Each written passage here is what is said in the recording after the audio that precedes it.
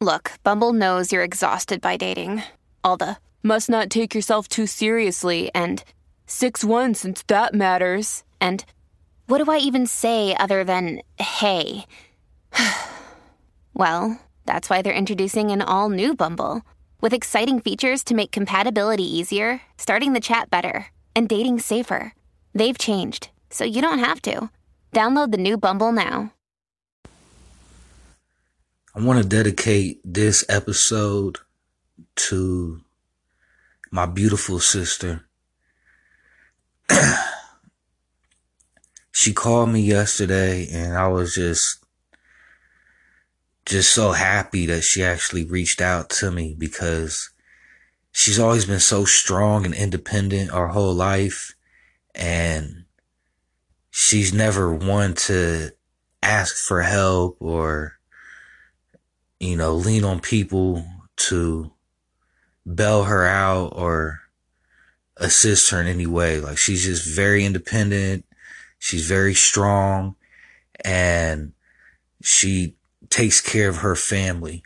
And so I want to dedicate this episode to her, because she was having a manic attack yesterday. And although she said it was a manic attack, I knew immediately that it was a demonic attack.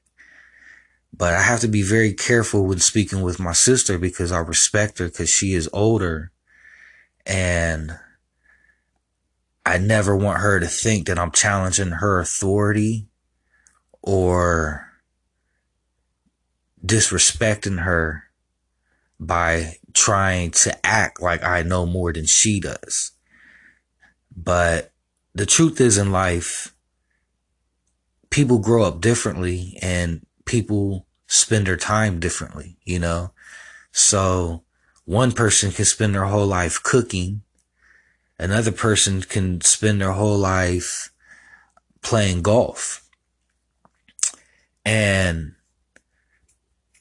maybe the person that spent their whole life cooking was the older brother, and the younger sister was playing golf their whole life, And maybe the older brother is going golfing one day, but he's not having much progress on the green.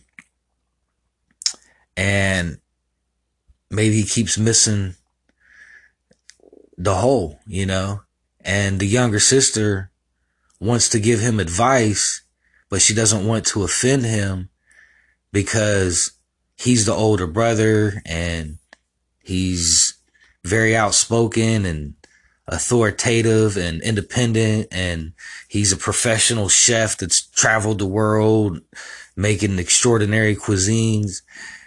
But the little sister is a golf pro, So she wants to offer advice to him, but she doesn't want to offend him in any way, because she respects and admires him. So she has to carefully find a way to share information that she figured out on her journey through trial and error, trying to figure it out, how to master this golf course. So that's kind of like the analogy I want to give in this episode, of trying to share things that have worked for me in this life. And so it's a delicate process, but one thing that I'm happy is that she reached out to me, and now I feel like we do have a line of communication, and I've been praying to the Lord for this. And, that's why fasting is so important, because there's nothing you can give God. God is perfect. So when God asks you to abstain from something, it's a sign to him that you're taking it serious to try to draw near to him and develop a relationship with him. And one thing I was trying to explain to my sister is, she's a Buddhist, but when we had this discussion yesterday, she really couldn't talk because she was in the middle of the manic attack, you know, where I know it was a demonic attack, but she was having labored breathing, like she couldn't breathe. And then a police officer was following her. So all these things were going on all at once. And so she wasn't fully receptive to what I was saying. And I was trying to explain to her, and I was praying for her and the same, but it was just so much going on at the same time that it was just so much interference that the phone got disconnected. And at first I felt like she hung up on me because she didn't want to hear nothing about Jesus. Because when I mentioned Jesus, she was like, I asked Jesus to save me and he never did nothing for me, you know. And then she had a bad experience with the pastor. So she pretty much just lost all faith in Christianity, and she went into Buddhism because that's what worked for her, you know.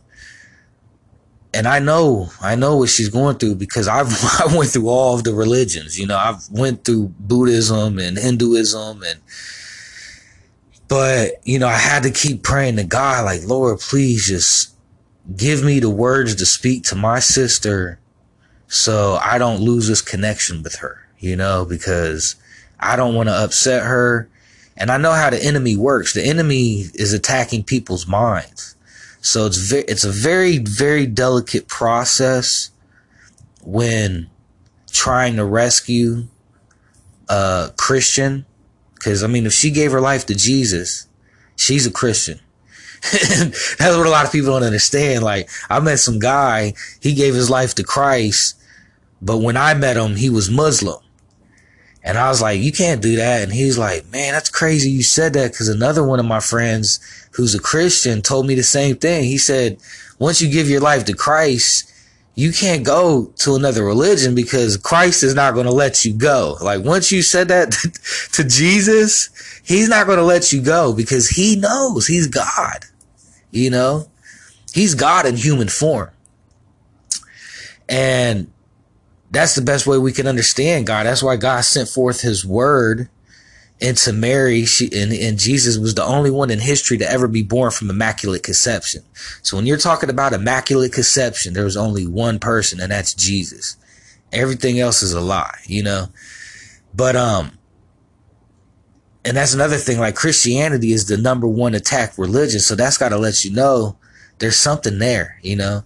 If they're burning Bibles and infiltrating churches and they're attacking Christianity, then that's the truth, you know. This is Satan's world. It doesn't take a scientist to figure out that the way this world is being run is not good, you know. Chemtrails in the air, genetically modified food, you know, radiation frequencies, cancer, the list goes on. You know, we're attacked from every angle, you know, and that's because of Satan. He wants to keep you stupid and dumb. He wants to kill you quick before you could give your life to Christ. So he'll have more souls to go to hell with him. He's going to hell. All of his fallen angels are going to hell. They're already set on that path. Of course, they're extremely intelligent. They've learned to actually put their disembodied spirits into human form, you know, through the mastering of technology. And a lot of these people that we see in the high places on earth that hold high positions, they're not even human. These are fallen angels in human bodies, you know. And we've been cloning and creating android humans for years. I mean, the technology is out there. You could follow my Instagram page. It's more is required. More_is_required. Or you could go to Make the Rapture. You know, my Instagram page, Make the Rapture. But I have a lot more on more is required. But that's more focused on gaining non-Christians. And Make the Rapture, my Instagram for Make the Rapture, is focused on Christians. So I have more Christian followers on Make the Rapture. And so I focused on preparing them and getting them ready for the pre-tribulation rapture that could happen at any moment. Because, you know, recruiting non-Christians is one part of the battle, but actually getting Christians lukewarm Christians to become on fire for God is another battle, because there's so much deception in the Christian church. So it's just a lot of work, but, I guess, God knows what he's doing with me, because now I'm fully coming into the realization of what I'm here for. And it's amazing. Like, I'm just so happy that God has chose me to do what I'm doing. And, I'm just very grateful. So anyways, this podcast is about saving your family. And I'm focused on the non-Christian, or maybe the person that gave their life to Christ but went into another religion because they weren't seeing success in it and being a Christian. And my sister said that to me. She was like, I gave my life to Christ, but it didn't work. He didn't do nothing for me. So that's the focus of this podcast. And I know that struggle because, man, I was trying to tell my sister, like, you do realize, like, early on in our life, how many times I tried to commit suicide. She walked in on me trying to commit suicide, and she actually kind of laughed at me, but at least she went upstairs and told my stepmother, Brenda, what I was doing. And Brenda came down and got me off of the clothing line that I was trying to hang myself from. So even though my sister didn't save me in that moment, she did at least warn Brenda what I was doing, and Brenda came down and helped me. But like Jesus said, forgive them, Lord, they know not what they do. Like, people do not understand what they're doing half the time, At some point in their life, they come to the realization of what's going on. I'm sure if my sister, being a mother now, seeing her youngest son attempting to commit, she was upstairs and maybe Cameron, her second oldest, came upstairs and said, hey, Emery's downstairs trying to hang himself. I'm sure she would run down there and save Emery, but she might be mad that Cameron chuckled at him and didn't help him, But she was a kid. I don't judge her. I love my sister. But I'm just saying, like, we're sometimes under strong demonic influence to where we don't even realize what we're doing.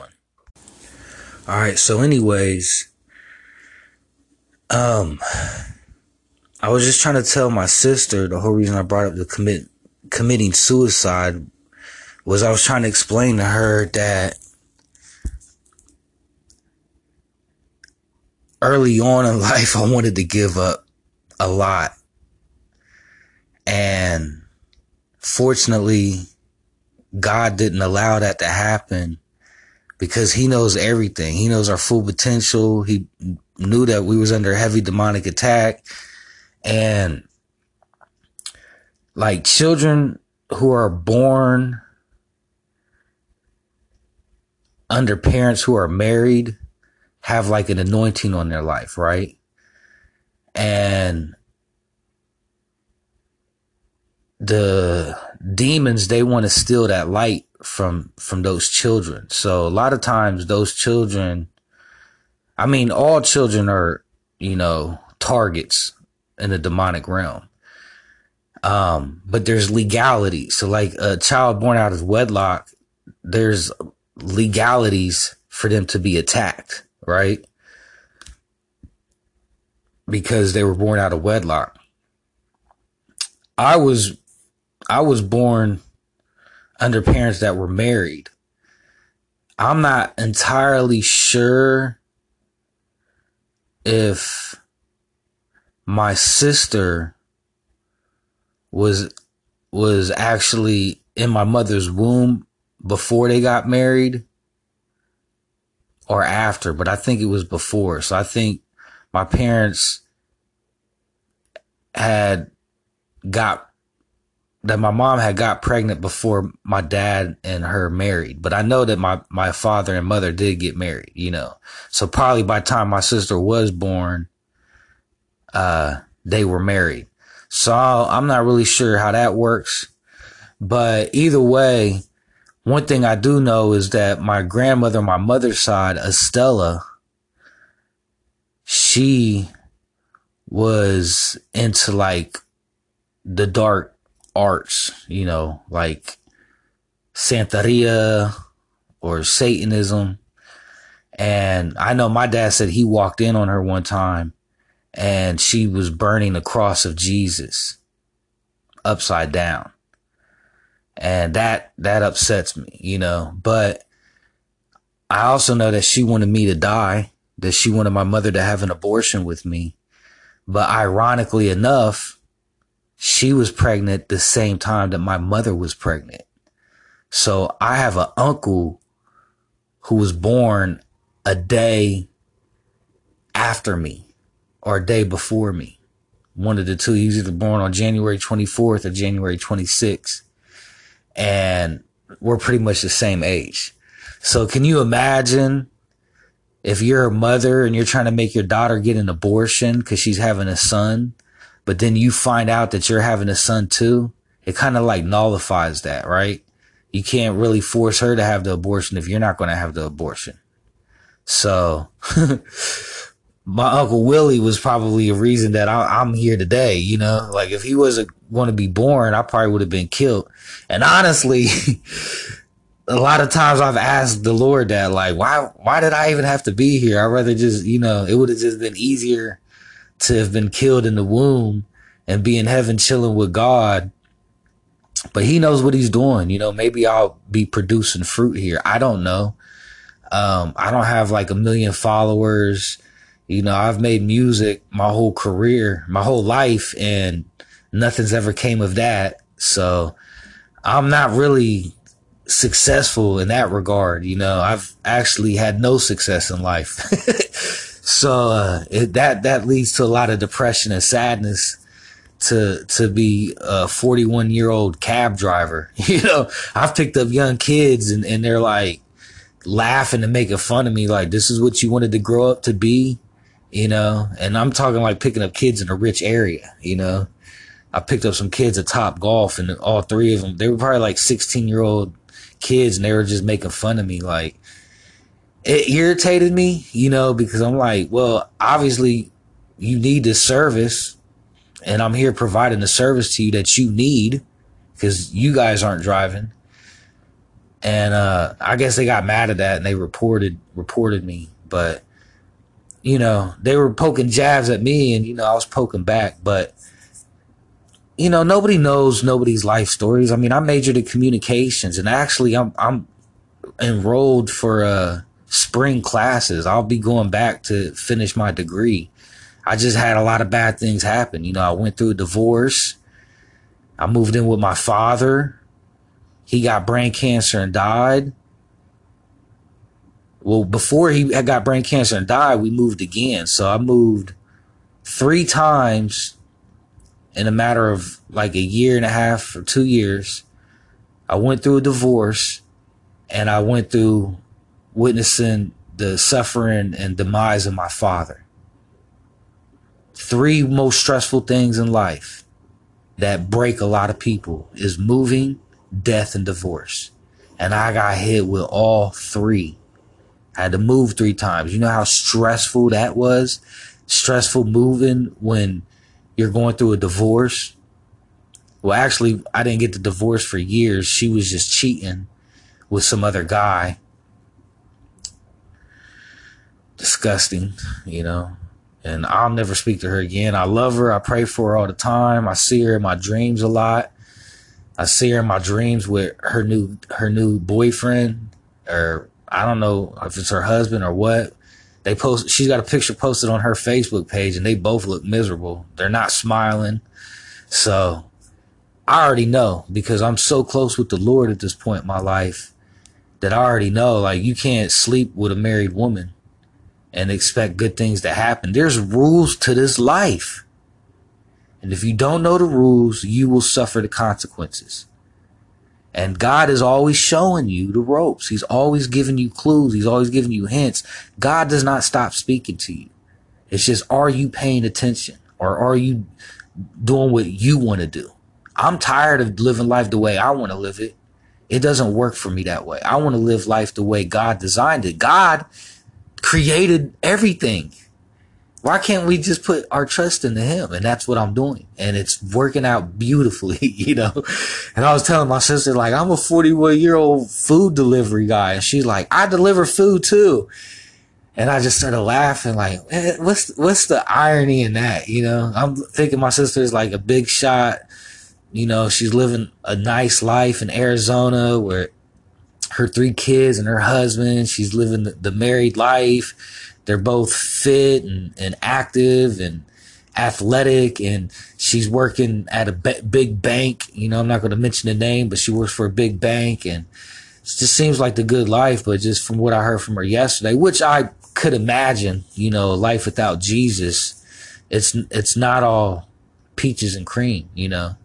It's not what we think it is. And everybody we look at, you know, even people on Instagram, unless they're, you know, fallen angels,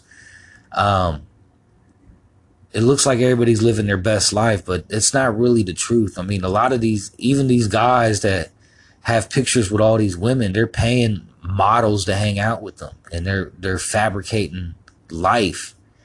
And, you know, it's all part of the deception and Satanism. Like, it's all a big trap. But when you do have the Holy Spirit, you do become awake to what's going on. And you're just humble and grateful for the little things, you know. And family is one very beautiful blessing to have, you know. So anyways, back to this. I was just trying to tell my sister, like, you know, please just look at me when we first met, because I didn't, when I was born, my sister was already born, right? So she was already like a year old or whatever. And then I was born.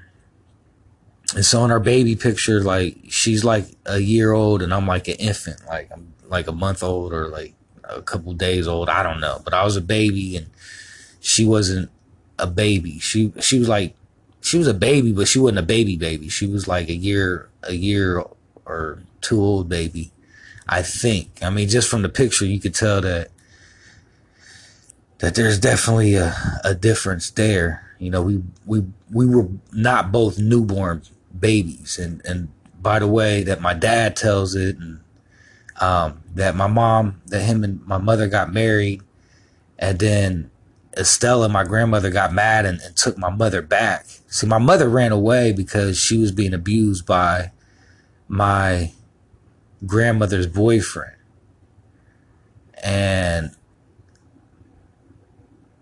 so she was trying to tell my grandmother, her mother, that her boyfriend was abusing her, but she didn't believe her. So my mom ran away.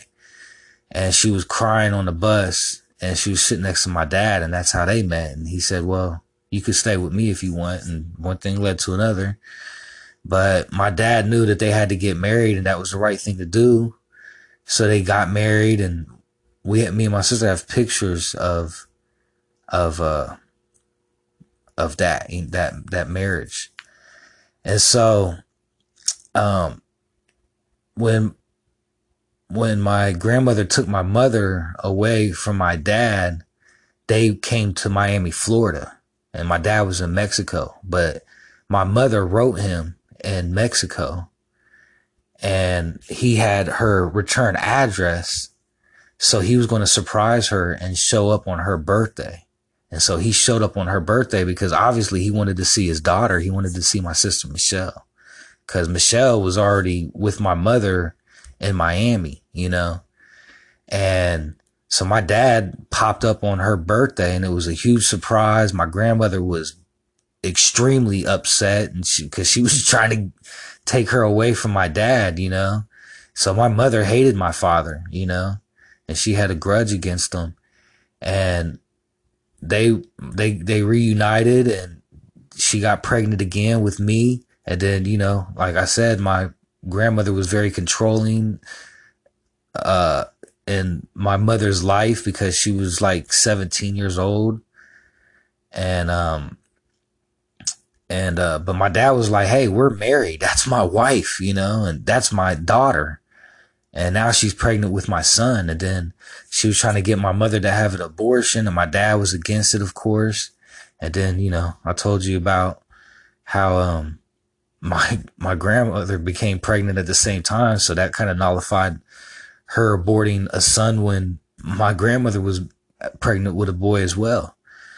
And so either way, she was such a vengeful, hateful person, my grandmother Stella at that time, that she was trying to get my mother to work in the bar and be around these drug dealers.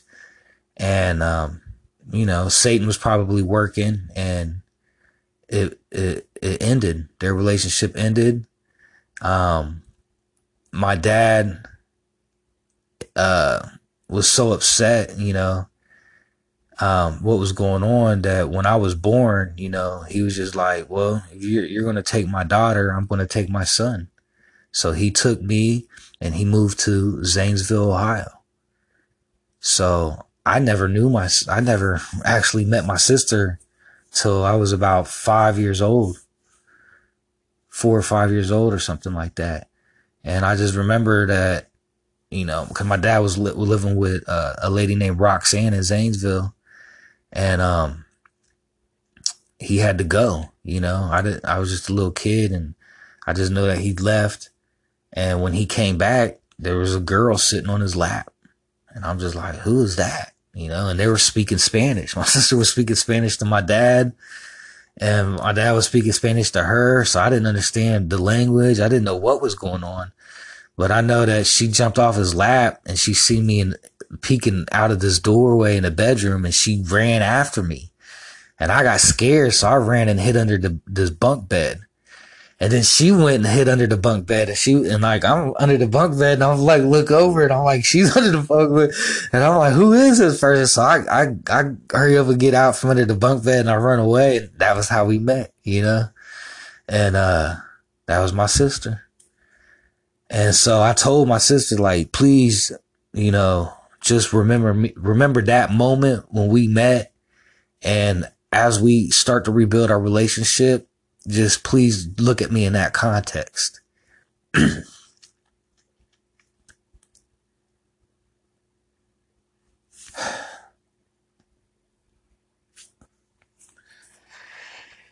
It's just emotional for me because it's just been a tough life.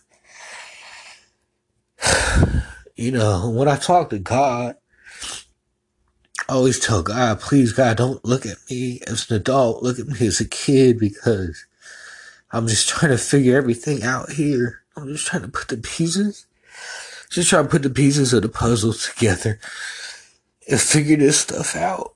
And it's not easy. I mean, it's not like we have a Christian mentor who's teaching us the ropes. We don't have anybody to lead and guide us. Like, me and my sister just been trying to figure out life on our own, and we've just been doing what's been working for us, and for her it's been Buddhism. Okay, so I don't knock her, and I just feel like if anybody is trying to minister to non-believers,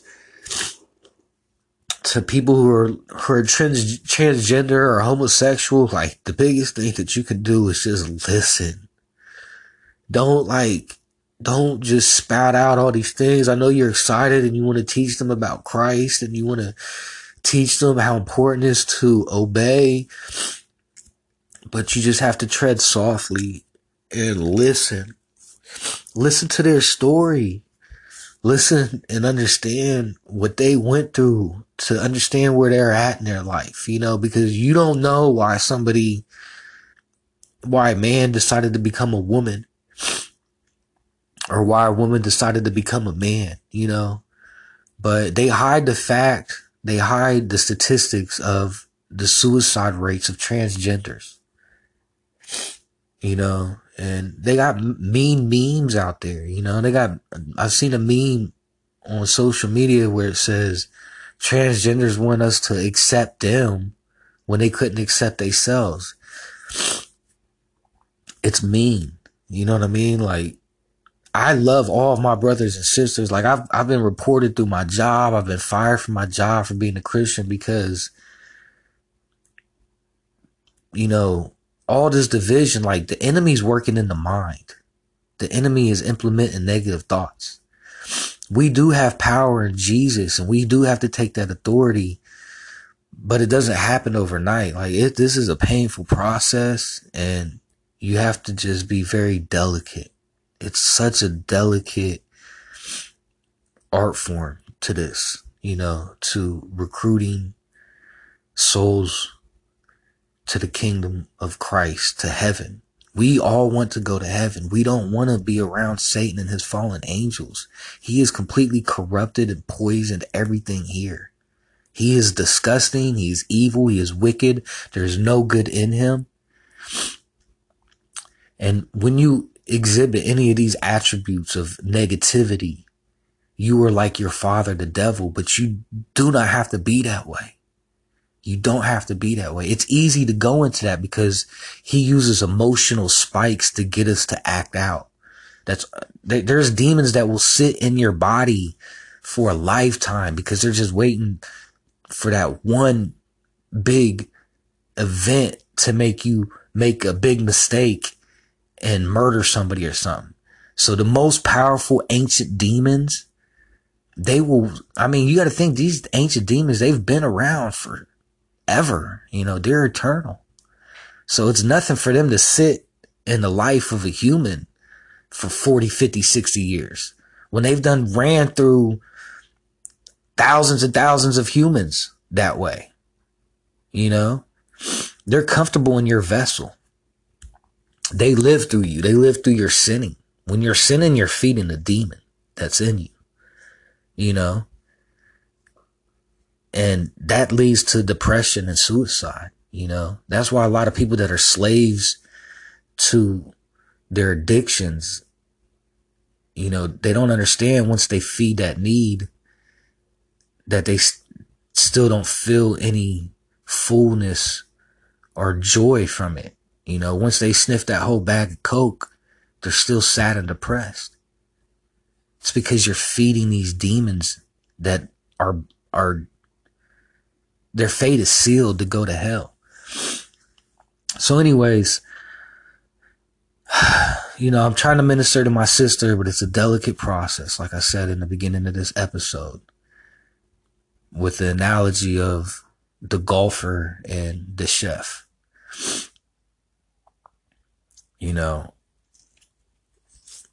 and I changed those roles around because, for obvious reasons, to teach. And even when I was making music, like I got so much criticism from it, right? And I was saying my music, I am a teacher teaching, and I'm just using this art form to teach because I knew everybody listened to music. So I knew that was a way to reach people because nobody's going to pick up a book and read it. Nobody's going to go to a lecture and listen.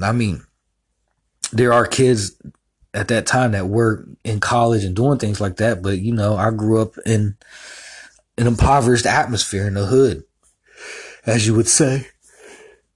And it's just in the hood, you brag about your criminal specialties. Oh, this person's a forger. Oh, he does check scams, or he does credit card scams, or this one he's a robber. Like I rob drug dealers.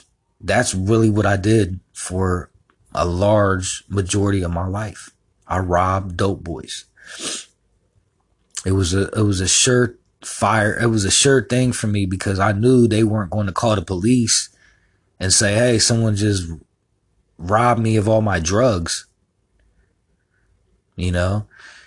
And even if they wanted to call the police and say my house got broke into and they stole my video game system or they stole my clothes and my cologne, there's still going to be paraphernalia there and stuff like that. So it was just a for sure thing for me to do to keep living, but it was disgusting. I started off innocent, but as the world started to program me, and even my sister was trying to tell me like I need to be more tough, and she was already hanging out with Crips and gang members, and she got pulled into that lifestyle early too, but see, we didn't understand that sinning opens the door to demonic activity, And demons don't come by themselves. They bring a group of demons with them. So you can commit one sin, maybe fornication and having sex before marriage, but then you just open up the door to drugs and addiction. And my sister was never one really to be addicted to drugs or alcohol, you know, that I knew of. You know, I mean, we partook in those activities, but it was never like a crippling hindrance for us. You know what I mean? But promiscuity was one of the hindrances of my sister searching for love. See, there's always reasons why we sin, and the enemy knows that. And being neglected, you know, being in a broken home, her being kidnapped from her mother, that's all she knew growing up was her mother, and she got yanked from that.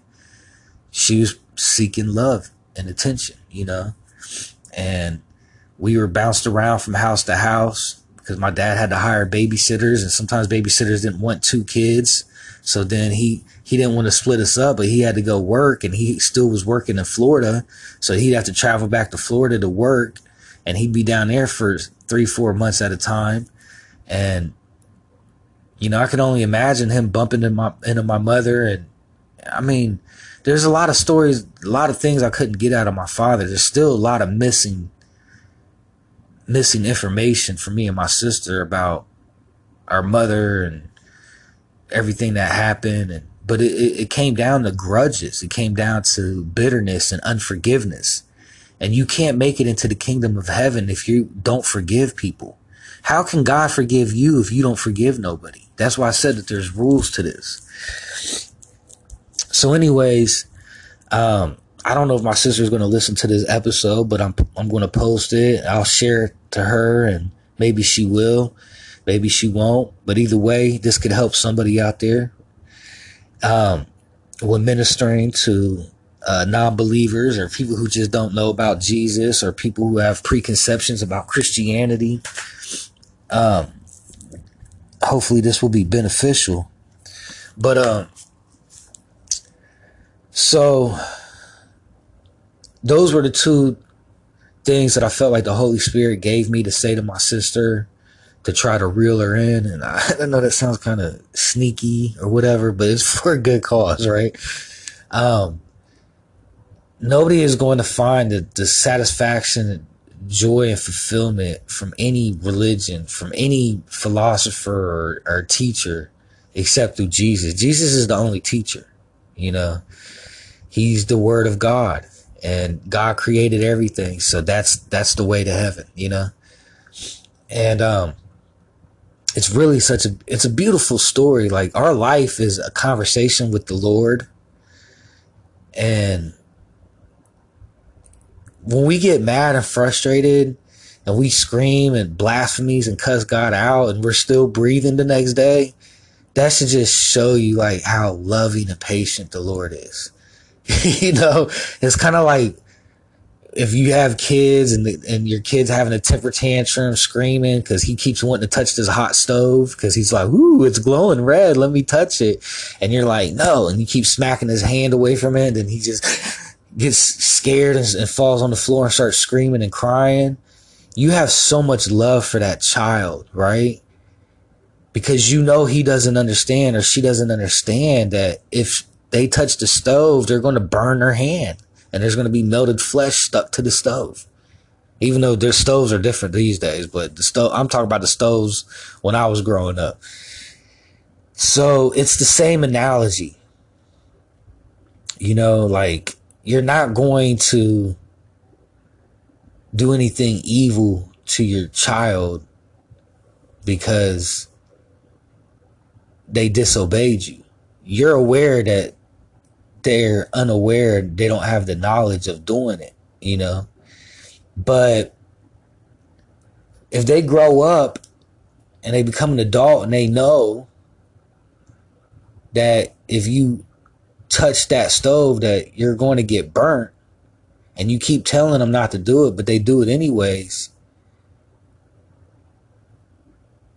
then they suffer the consequences of their actions.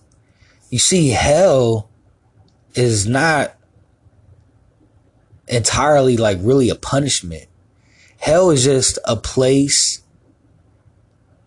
that God created that he has no part in. So he created eternal life. He knew life was good, but he's perfect. And to live in a perfect place where there's no evil or negativity, that means there's nothing evil or impure that can be in that perfect place. So if you're living a lifestyle that's impure, you're creating the separation.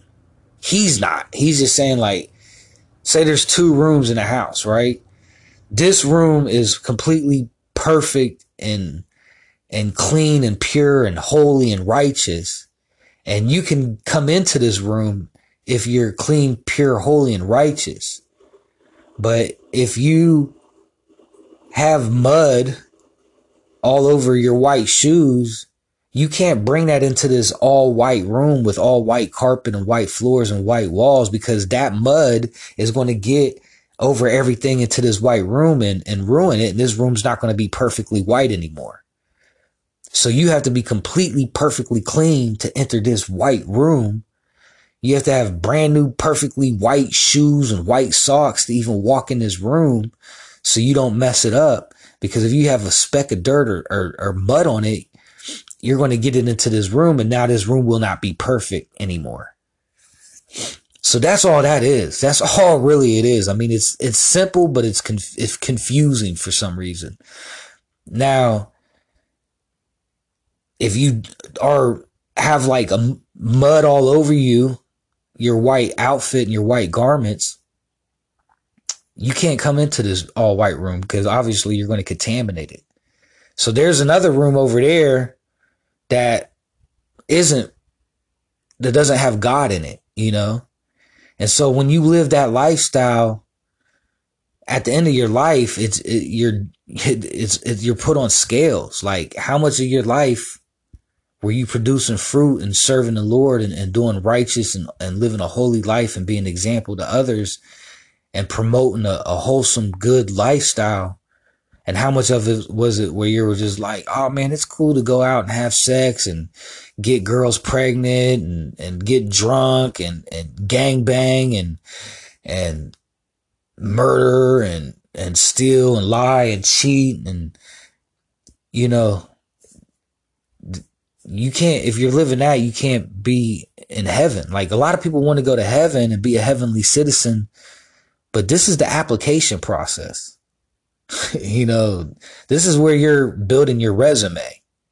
So you want to submit your resume to live in heaven. Well, God is going to look over the resume and tell you what qualifies you to be a heavenly citizen and what disqualifies you. Fortunately, you have Jesus as your advocate because God sent his word into flesh. And so we have an advocate because God is God, right? So if God is God, he couldn't necessarily really become flesh because God is perfect. But God sent someone to be able to experience the physical realm and be an advocate for us, to speak to God like, God, you know, it was really tough. Like, they didn't understand this, that, and that. And that's why they did this. And that's why so you have like a lawyer, someone who's advocating for you. And since God loves Jesus so much because Jesus lived a sinless life, he's going to listen to Jesus. And if Jesus says like, Lord, please, I want this person to be in heaven, please, on my behalf. And God's going to be like, I'll grant your wish. They can come to heaven. They might have to go through a training program, but they can come to heaven. And so that's the beautiful thing about accepting Jesus Christ as your Lord and Savior, because you're basically hiring your attorney to defend you on your trial when you go before judgment. And everybody will have to go before judgment.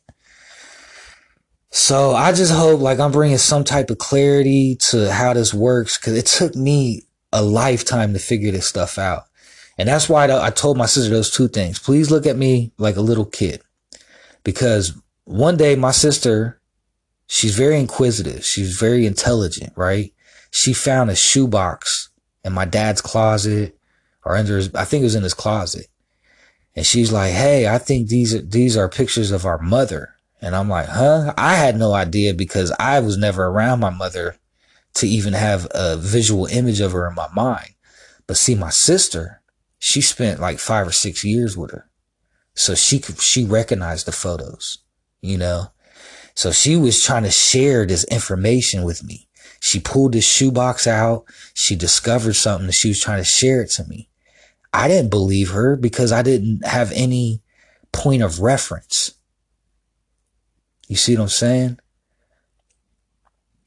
So I do pray that my sister hears this episode because I'm trying to do the same thing that she did for me. When she pulled that shoebox out and she said, I think these pictures are of my mother. And she confronted my father on this. You know what I mean? This is a little girl, like 6, 7-year-old girl. Maybe she's probably 8 years old at the time. I don't know. She confronted my dad about this, right? I mean, the ball's on her, you know, that, so to speak, obviously, you know, but just the tenacity and the strength and the forwardness of her to put her foot down and be like, hey, you know, and she starts accusing my dad, like she's going to uncover this mystery. She's going to discover what he did because technically my dad kidnapped us. He kidnapped us from our mother, but there was reasons for it, right? And we didn't understand that. Like we grew up mad at my dad because he never wanted to even give us a chance to meet our mother. He just completely denied it. And really over time, he actually did lose contact to her because she did have Roxanne's number, but Roxanne got the phone changed. She changed the phone number so that there would be no connection there. So Satan has just been working and working and working and working. You know, that's why we can't judge anybody. Like we can't be mad at Roxanne for changing the phone number because she didn't want my dad to get back with my mother because she was now in a relationship with my dad. And actually she got pregnant with my brother Chaz. So she's trying to keep their family together with my dad. But she sees that his ex is back in the picture because the ex wants her kids back, even if my dad doesn't want to get back with her. And my dad's like, I don't want you to have the kids because your mother's crazy and she's a Satanist. And I don't want my kids growing up around somebody who's living a satanic lifestyle that's trying to pimp you off the drug dealers and hoe you out. I don't want my kids growing up like that. I don't want my daughter to grow up in that atmosphere. If your mother's doing that to you, what do you think she's going to do to my daughter? I want to save my daughter from growing up in that lifestyle. So no, you're not going to have your kids. Matter of fact, I'm not even going to reach out to you no more. So it was just a lot of things that factored into this, you know, and by not having the knowing and knowledge of this, we grow up, me and my sister, mad, confused, frustrated. We don't have our family unit. We don't have our mother. Our dad's tight-lipped about the situation. He's hiding the fact of our mother. We think the conspiracy's going on. He's not very forthright with information. He's lying a lot. He's always going by different names. He's always had aliases. Even to the day he died, he was going by different names and always changing the name of his business because he didn't want to be tracked. I mean, technically, I think you get in trouble for kidnapping your kids. I mean, I don't know if there's a law against it, but I'm sure there's something in place for that, you know. So we just went through a lot, you know. Now we're at an age where we can reflect and look back at our life and see what actually had happened and see what was going on.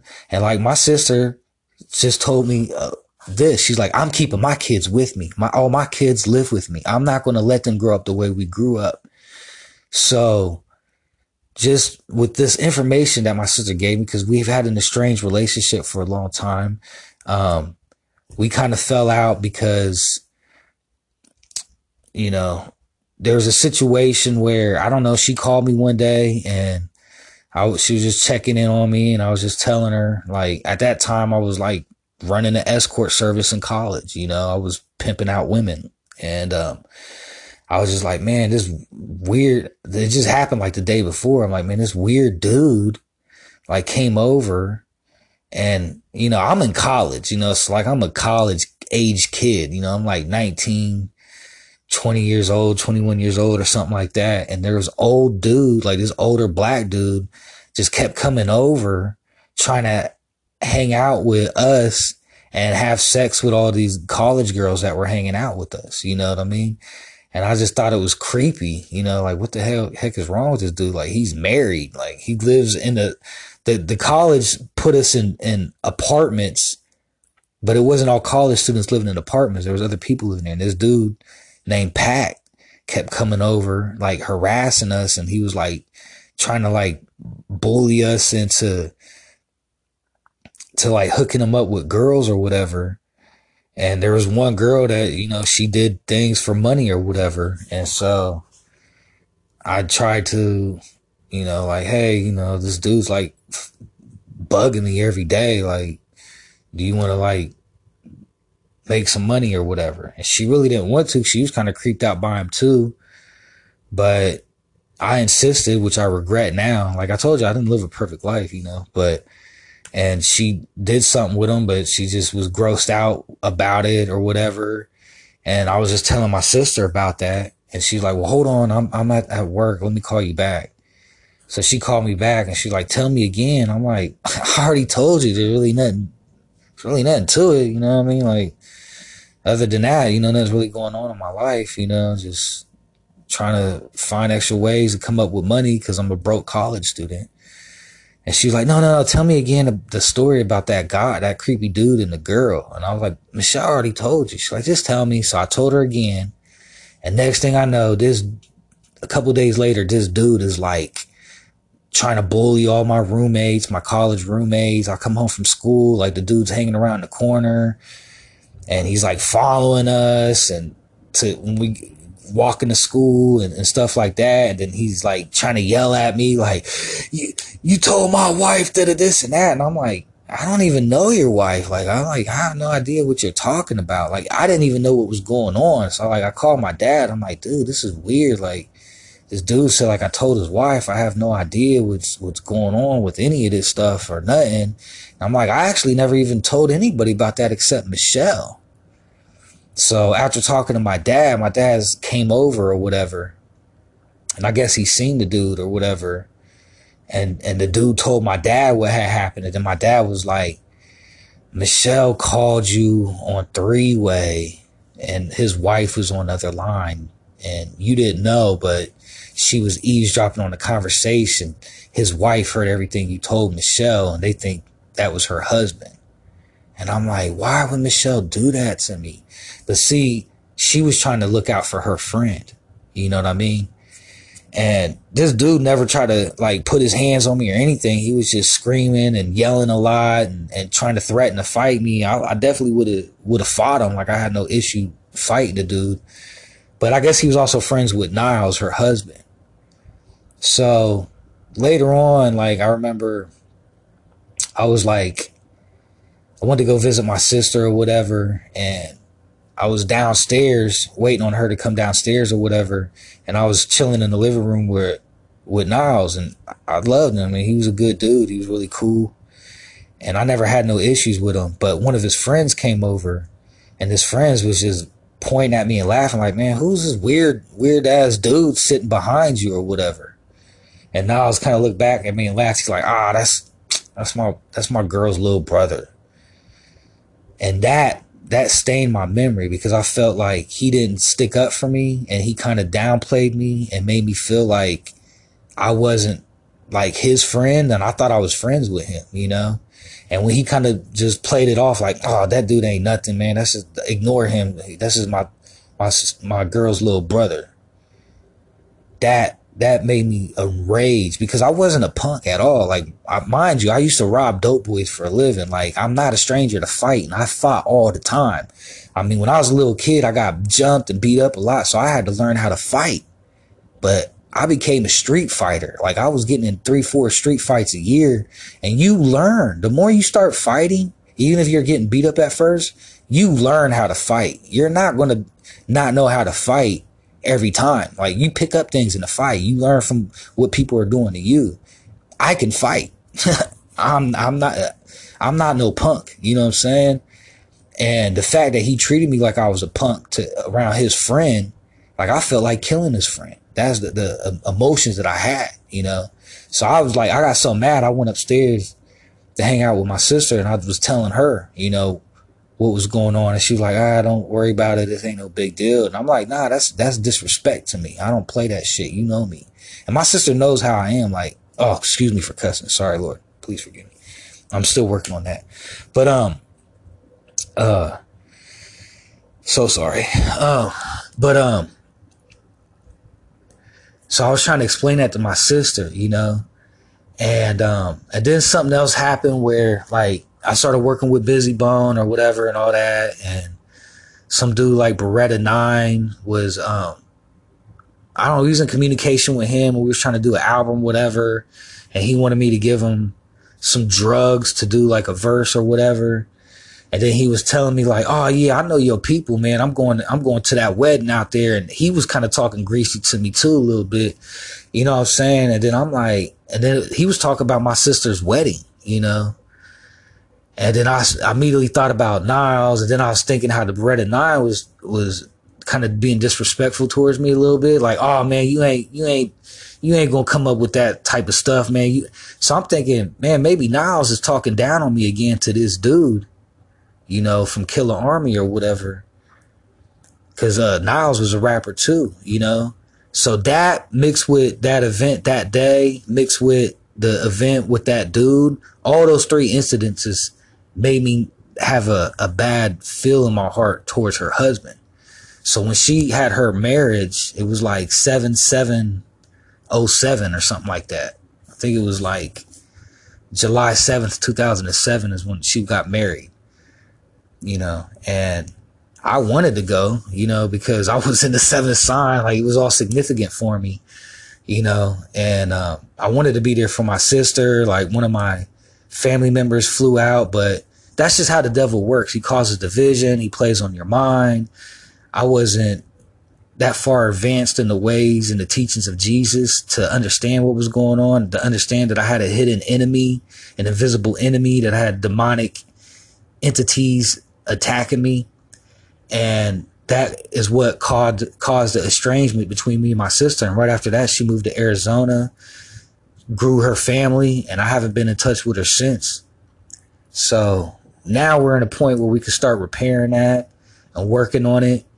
And, you know, I'm going to apologize to her and to Niles. I like to do it face to face because I'm a man, and I definitely ain't no punk, and I want to express myself. I mean, obviously now that I'm a follower of Jesus, I have to be meek, but I'm not weak. And Jesus was never weak. He was meek and humble, but he's the Lord. And when he returns, you're going to feel his wrath. Like, you know, you'll be meek at first, but the wrath is coming, you know? And so as a disciple of Christ and a warrior for the heavenly kingdom, I will abide in obedience to my Lord and Savior, Jesus Christ. And I will continue to do the work that needs to be done here. And I fear no man, and no weapon formed against me shall ever prosper.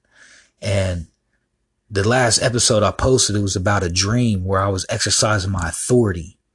And like I said, demons recognize authority based upon belief, and belief is determined by your discipline, obedience, and faith, and the implementing of the teachings of Jesus. And since I am at that point, I have power, and I feel the power brimming around my vessel. I am walking in full authority of Christ, and I am triumphant now. And I want that power to be transferred over to my sister, and I want her to implement these teachings, but I want her to do it on her own, because that's the type of person she is. She's a very strong soldier, and I just want to give her that shoebox of pictures like she did for me and say, this is the truth. Cause she handed me a shoebox of pictures and said, this is the truth. This is our mother. This is the other half of our family. This is where we come from. This is the beginning of discovery, to putting the missing pieces of the puzzle together. And now I'm returning the favor to her, because since I dealt with suicidal thoughts early on, I had to get my mind together and really focus and figure out what this life was about. And it's not what we see here. It's not materialism. It's none of the pleasures of the flesh. We are eternal souls, and we have to start thinking as such. I love you, Michelle. I love you. And I hope this podcast episode helps other people to save their families. Let's save our families and bring them to heaven in Jesus' heavenly name. I love you guys. God bless.